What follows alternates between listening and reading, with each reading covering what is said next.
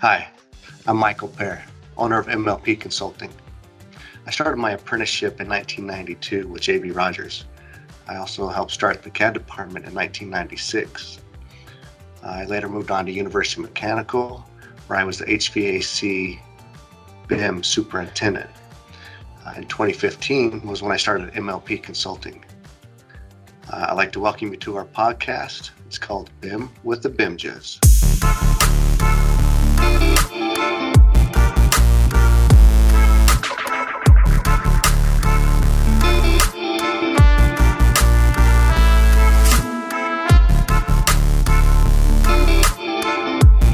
Okay, let me get in the zone. Hold on. Don't hit record yet. La la la la la la la la. Me too. Today our host is Cody Ahern, the building trades journeyman and the BDC manager here at MLP Consulting in Phoenix, Arizona. Cody, take it away, brother. Hey, how's it going? Cody Ahern with MLP Consulting. Been with Mike about 5 years, just kind of running the VDC program over here and getting my feet wet and learning a lot in the industry and hoping to grow as we go. We got Eric Kapoja, who's our sheet metal genius and knows all things engineering related. We got Paul Frechty, who would be our piping superintendent, but steam fitter OG by trade. And Gary Polzano, our plumbing superintendent, who's been in the trenches for 30 years plus. What is your professional background, Gary, and why did you choose to come to MLP? My professional background is went through apprenticeship school in Chicagoland area back in the 80s. Been in the trade since 1982 and worked at all aspects of construction from houses to high rises in 2 or 3 different states. I have also done specialty systems like acid waste, grease waste, all kinds of different things involved in hospitals. So that's my background. And why I came to MLP was I worked with Mike and Cody previously at one of my employers, and I had a good relationship with both of them, and I really enjoyed working with the software and understanding how it worked, and the opportunity arose for me to move over to MLP, and I did it. And it's been great ever since, going almost on 3 years now. You've got a different perspective of the industry from behind the screen as opposed to being in the field? I like being behind the screen. I didn't think that I would because I was in the field for so long, but it's really been a nice transition. I enjoy it. It's like a second phase of my career where I felt like I'd done a lot in my career in the field. This was all brand new, and it was challenging, and I'm still learning all the time, and I really do enjoy it. Awesome. And then we have Eric, who, as far as I know, I heard he used to work in the field, but as long as I've known him, and I think even stories I've heard, he's been behind the computer. So what's your background, Eric, and how did you end up at MLP? So my background, I started off in the shop in Boston, Massachusetts. I was in a sheet metal shop for 3 years, pre-apprentice there, moved out to Arizona, and then spent 3.5 years in the field where I got asked to join the VDC program where I met Mike Pear, and we worked together for, I want to say 6, 7, 8 years after that at in another VDC office, and then I went on to estimating and service because I wanted to get fully rounded in the trade, and then he had started up MLP and talked about how he wanted to make it not only do well but make a difference in construction in general, just a different perception of VDC and construction workers and the professionalism, and I was all on board for that, and I've got nothing but that here. It's been great. So that's why I joined MLP. Awesome. And how about you, Paul? I guess last but not least. A similar story. I started my apprenticeship in 1991 as a steam fitter in Milwaukee. So I was a steam fitter here for 10 years-ish. Then moved to Arizona and became a pipe fitter in Arizona for however many years. And then now I'm back in the wonderful state of Wisconsin. So my experience is everything from residential to pharmaceutical to foundries to process piping to large commercial, industrial, healthcare. I've been very fortunate to be able to see a lot of different things. Process piping is a lot different than just your simple heating hot water and chilled water. Done a little bit of work at semiconductor type plants like Intel and I can't think of the other one right now. Motorola was another one, so that'd be a third one. But then there was another one that I can't remember the name of it, but did some extensive work at that plant. As far as how I ended up at MLP, I have a similar story to Gary's, where MLP was doing work for me on another job that I was on through another contractor, and I became very interested in how the whole modeling process happens, and Mike definitely had a need for a guy with piping experience. Mm-hmm. So one thing kind of led to another, and here I am. I am now a apprentice reveteer. Apprentice reveteer. So you and Gary both have 30 plus years of field experience, probably 60 between the two of you, and you've ran work. You've received obviously numerous amounts of drawings from multiple contractors, drafters, engineers. You've worked with multiple BIM companies. You've done BIM. You've seen BIM. It wasn't new to you when you got here. What was it like being on the other side, receiving those things, working with other people's work as opposed to providing it now? I personally think some of the most obvious things are is when you have a person that's doing BIM that doesn't fully understand the construction process. I guess one of the biggest cases in point is when you receive drawings that are dimensioned off of walls and etc. that don't exist yet. I think Gary and I think all you guys can attest to this, that the building goes up, the utilities are in, and then usually walls go up. So by the time the walls are in, most piping and plumbing and HVAC systems are already installed. So from a simple sheet perspective, having somebody know what they want to see in the field has been, I think, huge. It's a huge difference when you have an experienced guy not only drawing, designing, and coordinating, but then also producing sheets that are going to be used ultimately by the fellows in the field. Yeah. It's crazy. There's a couple of superintendents that have asked us to dimension off of walls. I don't know if you remember that, Cody, but early on there was a sheet metal superintendent we were working with was wanting all his dimensions off of walls, and we're like, are you sure the walls are going to be up when you're out in the field? Well, yeah. I'm like, okay, so we gave him dimensions off of walls, and walls weren't up when he was needing them off of column lines. And so, yeah. You want to be in before the walls. You let them That's frame right. out. Yeah. You're a lot more efficient if you can go at 100 miles an hour without walls in your way, for sure. Yes.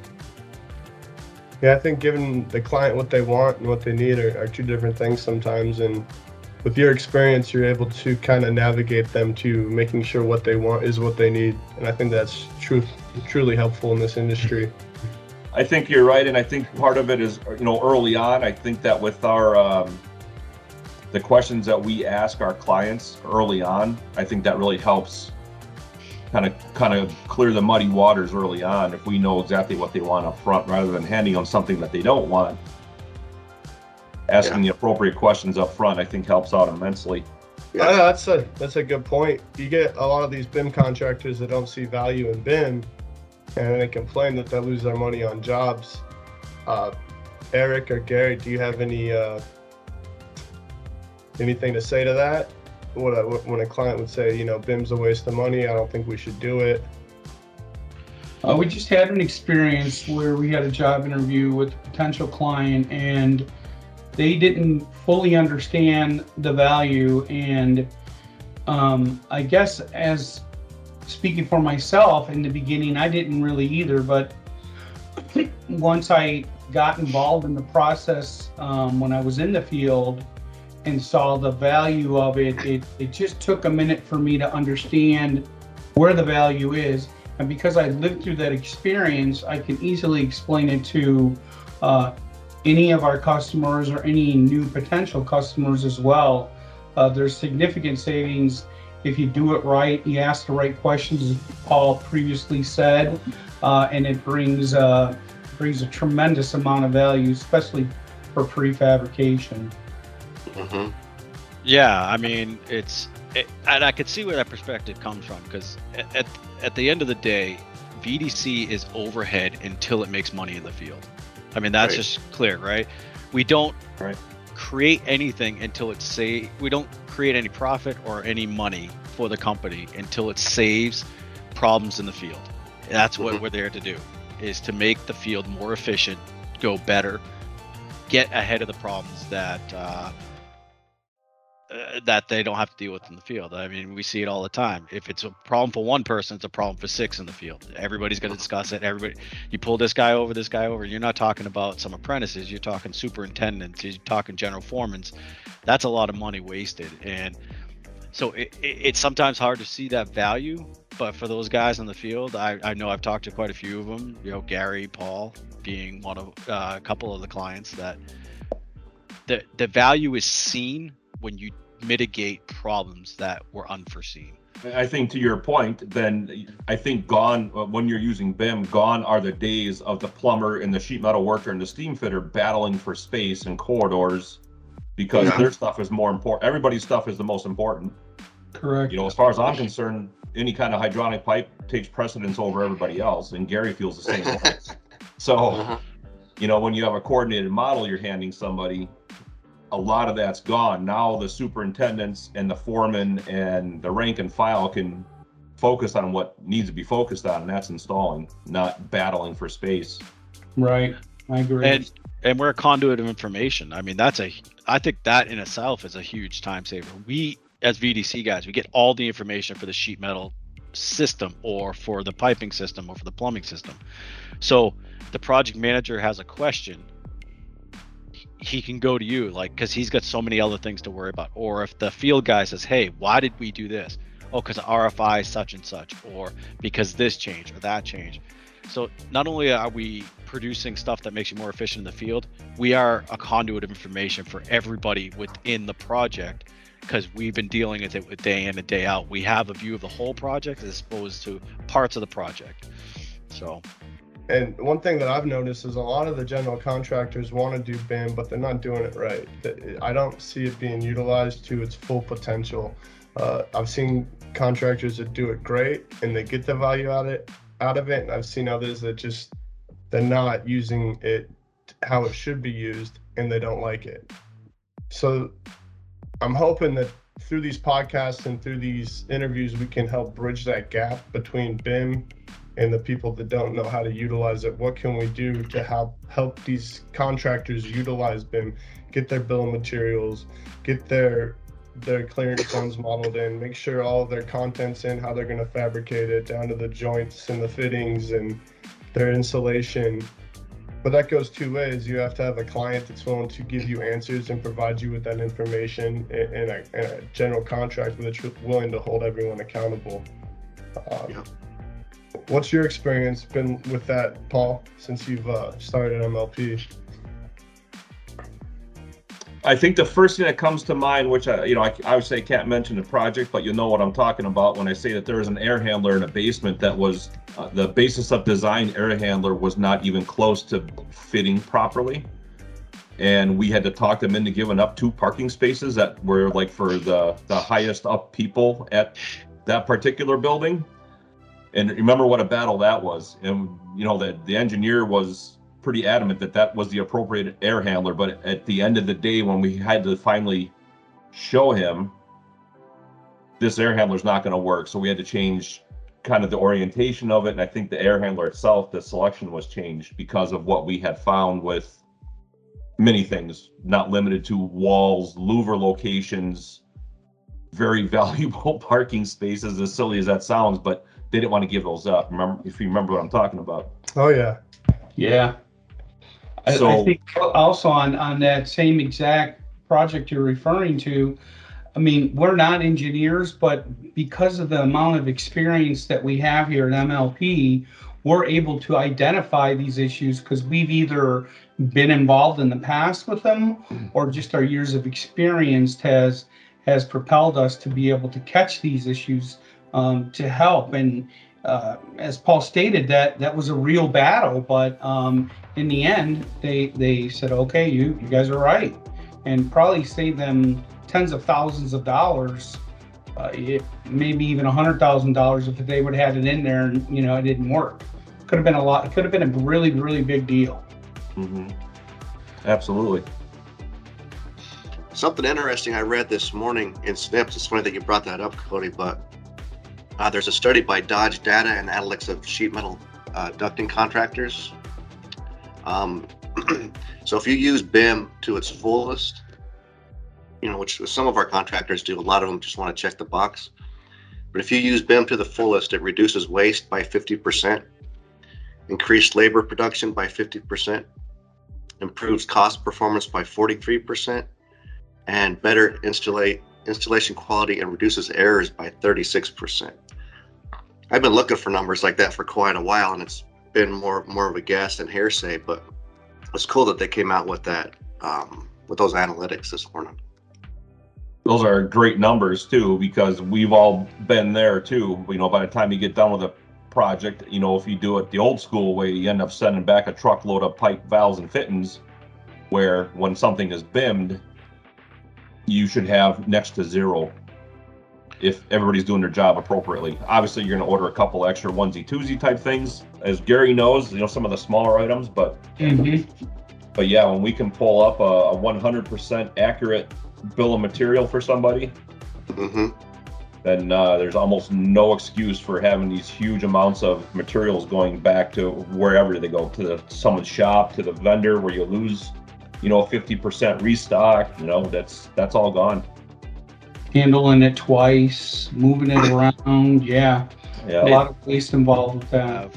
If you're doing BIM the correct, what we would like to see, in a perfect world, right, where you would know exactly, whenever we do a hospital, we have this percentage of saturation ratio of fittings for piping, for plumbing. So your estimates get tighter, your field labor gets tighter. Everything gets a little bit tighter because you have that backup in data. If we were doing VD, because it's a snapshot in time of what actually happened in the field. Yep. Right.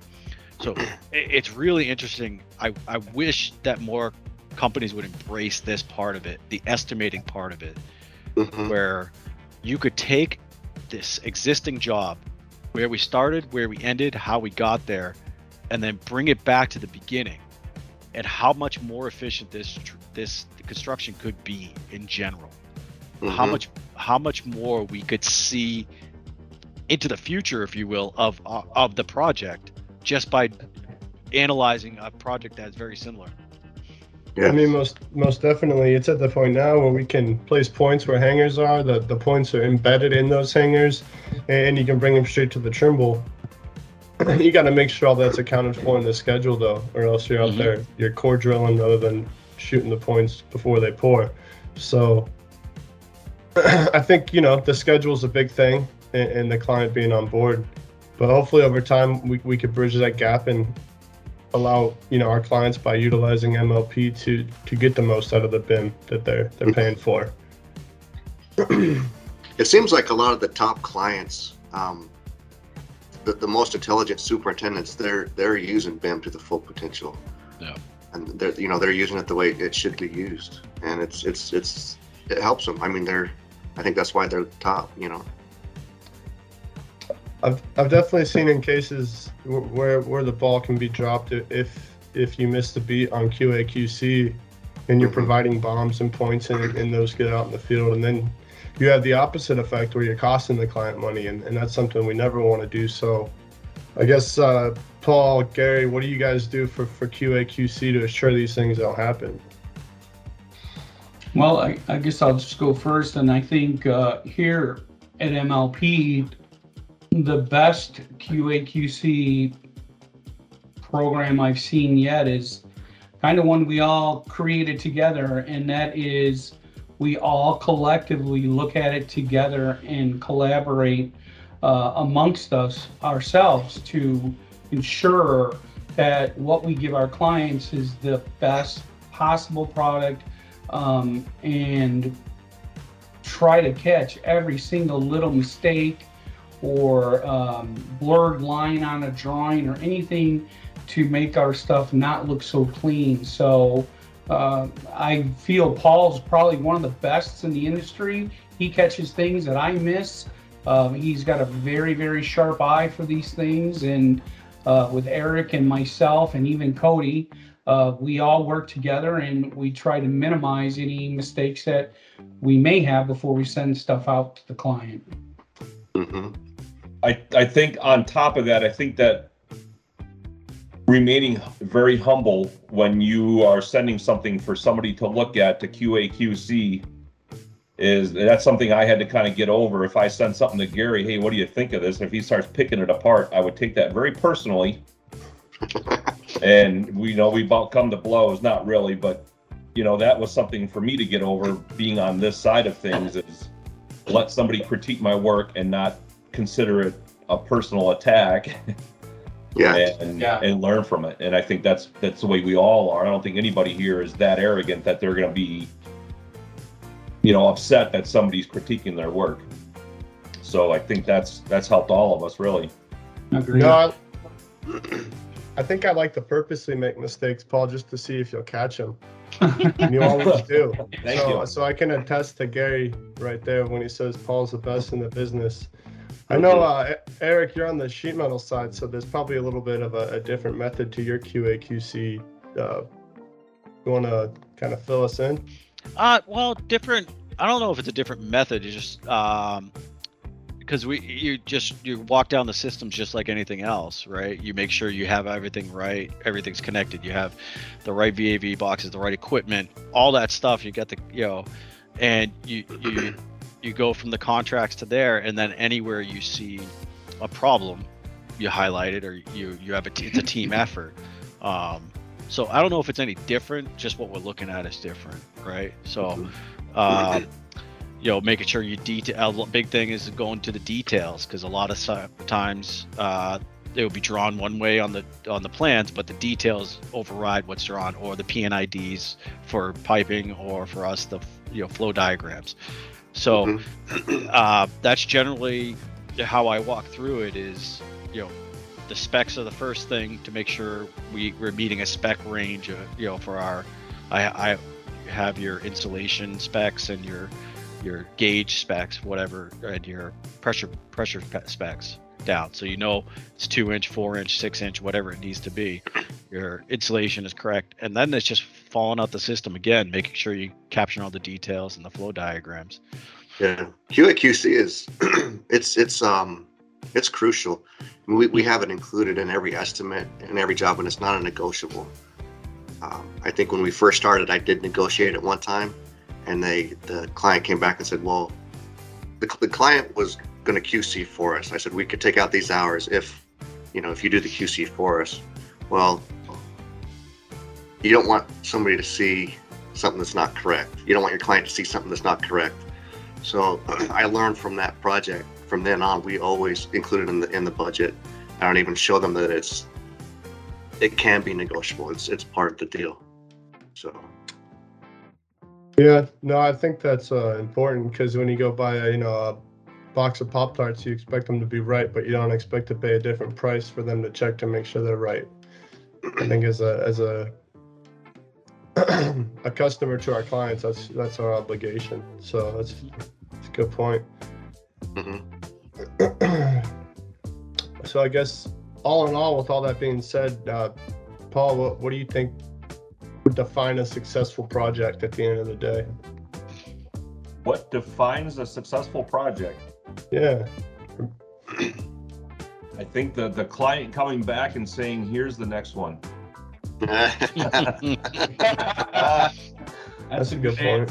I think that having the happy client rather than a client that's constantly saying, when are you going to be done? Why is it like this? Why didn't you do this? Why, you know what I'm saying? When we hand them something that's 99.9% perfect, and having them say, you have definitely exceeded all expectations. That's, I think, what anybody likes to hear, but I like to hear that. Absolutely. Mm-hmm. Yeah, me too. I would say what makes a successful project is a team of people that are willing to work together to overcome and solve any issues that may arise or may have gotten looked over, and to be able to do those things without in an environment where it's not a fight, it's more of a team effort, and that's definitely what we do here at MLP. And we try to get our clients into that same degree. I don't really, I said earlier, I'm going on 3 years, and I can't think of one time that we actually had an irate customer that was so upset that they were yelling at us. It just doesn't happen, because we really care and we put everything we have into it to make all of our projects successful. Yeah, I mean, at the end of the day, successful project is one that makes money, right? And we give the client a system, or systems that work either as intended or better than intended. Like we've made, I know value engineering is not usually a good word, but we've increased what the client has got, and they're still able to walk away, with a profit. And to that, a lot of as-built type stuff, if the client has to go back and do as-built, that's a safety thing. And so where the client can have their guys working in a systematic fashion, it reduces the risk of the workers there. There is a big health thing where you're not hanging a valve 6 feet above a ceiling, or a VAV box 5 feet above a ceiling, where now the maintenance crew has to go and maintenance that every year. They get hurt every time because they have to crawl up through these pipes. And so, but yeah, I mean, at the end of the day, it's one that we can deliver a system that's better than what was asked for, and the client can still make a profit. So yeah, you definitely forgot to mention making sure you got enough clearance above those cable trays as well, Eric. Yes, there is some unique problems that come up. So I guess on the topic of problems, when a problem does arise in a BIM model or in the field, I know you'd mentioned one about an air handler earlier, kind of what we do to mitigate that. I guess, what do you do, Eric, when a problem comes up? I know you deal with those quite often. Really, I try to analyze the problem from every angle, really. See who's involved, who's going to be involved. If it's just something I've come across, like an air handler. Okay, what is going to have to happen? Who is involved? Let's get them together. Let's get this worked out. And I mean, if it's something we can fix, you fix it. You let whoever needs to know, and you move on. But like big problems like air handlers, stuff like that always takes, you got drains, you got pipe, you got ductwork, you got walls, you've got clearances, you have move in, move out for an air handler. You have to, if your air handler gets 22 inches wider, well, now you can't get the air handler out of the building if you don't have a move in and out path. So you want to be helpful to the project, even if it's difficult, right? And some people just want to push it to the side, say, you know what, let's just get it going. But I think the whole point to us being what we do is getting ahead of the problem, and getting the right people in the room to make sure the problem is solved before the field has to deal with it, before they're bringing in a crane to pull this stuff out and go, we have a problem, So that's, depending on what it is, it's if we don't have the right submittals, then making that known, but also making a plan for, okay, this is the possible problem that's going to come into it. So yeah, just making a plan for possible problems, and then when problems do arise, making a plan to fix them before it affects the most amount of people. Yeah, that can definitely be a challenge sometimes, because a lot of times the client wants to do whatever is most effective to their schedule or most effective to cost. And is that always the best way to solve the problem? Probably not. But I think at the end of the day, our job is just to make sure they're aware of it, and they'll tell us how to fix it. We're a conduit of information, like I say every time. We're the conduit of information. If we're not going to tell them, then maybe they won't find out, and that's going to become a problem later. I know for me, and I know at least Paul, it's pretty difficult to move on from those kind of things sometimes while you're waiting for an answer. What do you guys do to stay efficient on the projects when you're waiting for these problems to be solved? I know there's a lot of jobs where we have to stop and wait and stop and wait, and how can we remain more efficient working through these problems as they arise while we wait for 15 answers from 15 people? I think ultimately what I do is, if there's more than just one person on a job, in other words, if it's me and at least one other person, my job, as far as I'm concerned, is staying ahead of that person and trying to identify the problem areas, hopefully before they get there, at least have something in the works. That's kind of the way I was in the field. I can see Gary's agreeing. I mean, that's kind of our job, is we're supposed to be weeks ahead of whoever is coming behind us or whoever we're gonna assign a task to. So obviously in the BIM world, you can't always do that, because what we're doing is just so fast paced, so fluid, and things can be changing so quickly that you can't always keep up with potential problem areas, but we try to do the best we can with what we're given. So staying ahead to the best of our ability, I think is key, at least from my perspective. Owners, GCs, and clients, they want to make the best decisions possible. When they feel they're not in that position to make the best decision possible, they're going to be hesitant to make a decision. So if you can provide them with the most information you possibly can, it's going to be easier for the BDC. It's going to be easy for your guys, so you can give them direction. It's going to be easy for the whole project. You can't just tell them to make a decision. Sometimes you have to lead them to the decision. So I think that's very well put. Lead them to the decision. Yeah. Because like you said, we are all more intimate than anybody else with the project at that point. Yeah. So, absolutely. Yeah, that's definitely always been one of my challenges since coming into VDC and doing BIM, is just waiting, and because I'm one of those people that wants to do it perfect and then it's done and move on, and having to wait, a lot is it's been something I've had to learn to do. But I think, between you guys telling me it's not your problem, Cody, hold up, just don't worry about it. It goes a long way. But that's my challenges. I mean, Gary, what are your challenges in the industry that you've noticed just from a BIM side of things? What could be the most challenging part of your job?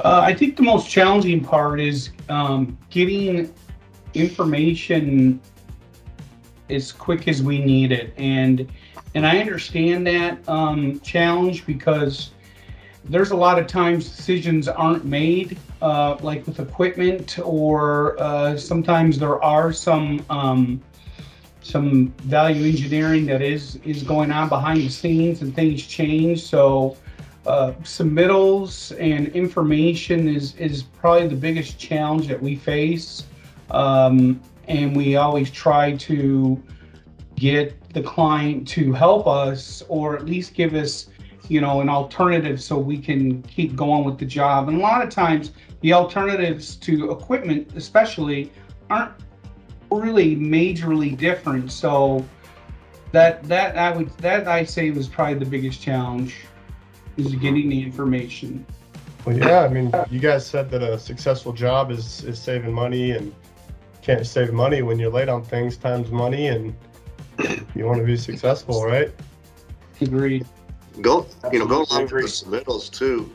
There's often times when the clients told us to use the basis of design on the submittals, and then they come back and say, "Oh, we got a great deal on the buyout. Now we're going to use these ones." Well, that can cause all kinds of problems in coordination. It can cause other Yes. trades to have to re-coordinate. We have to redo some things. So it may end up costing the client more to come back with a decision late, I guess. So it can be difficult. And to that point, that I think that is a kind of a problem sometimes when we get in early like we like to, and we're going to use equipment that's on the basis of design rather than what's actually going to be submitted on. And I think sometimes clients don't fully understand the ramifications of being halfway through a project and all of a sudden now you're going to change all your major equipment or a lot of it. That's kind of a big deal. Mhm. Yes. Big deal. Yeah. New ATU or VAV, but it has a different sound rating, so now you had to have a 3-foot sound attenuator to it. Mhm. Well, Exactly. Yeah. now you need to make room for a 6-foot VAV instead of a 3-foot VAV. In 400 different places on the building too. Exactly. It's definitely important. I mean, what kind of skills would you say are required to be a successful modeler or fabricator in the BIM industry? I guess any areas. You all do different trades, but it's all the I same, would right? say there's a bit of humility that's involved, but as far as actual skills, I would say being able to think in 3 dimensions, first of all. And that's actually difficult to do. It's not as easy as people think it is. To be able to visualize before it even goes in. And then attention to detail. There's attention to detail, be able to visualize in 3D, and then it takes a certain tenacity, if you will, to get the right information, not just the information that's easily available. Because every project has its kind of idiosyncrasies of where you find different information. And so wanting to do a good job and having tenacity to get to the right answer instead of the easy one, those are the 3 things I would say. I would agree to attention to detail. Yeah. Absolutely. I mean, I agree with everything you just said, but attention to detail is probably number 1 for sure. Mm-hmm. A willingness to learn. Definitely. Gary and I, as many years experience as we have, we learn something new every day.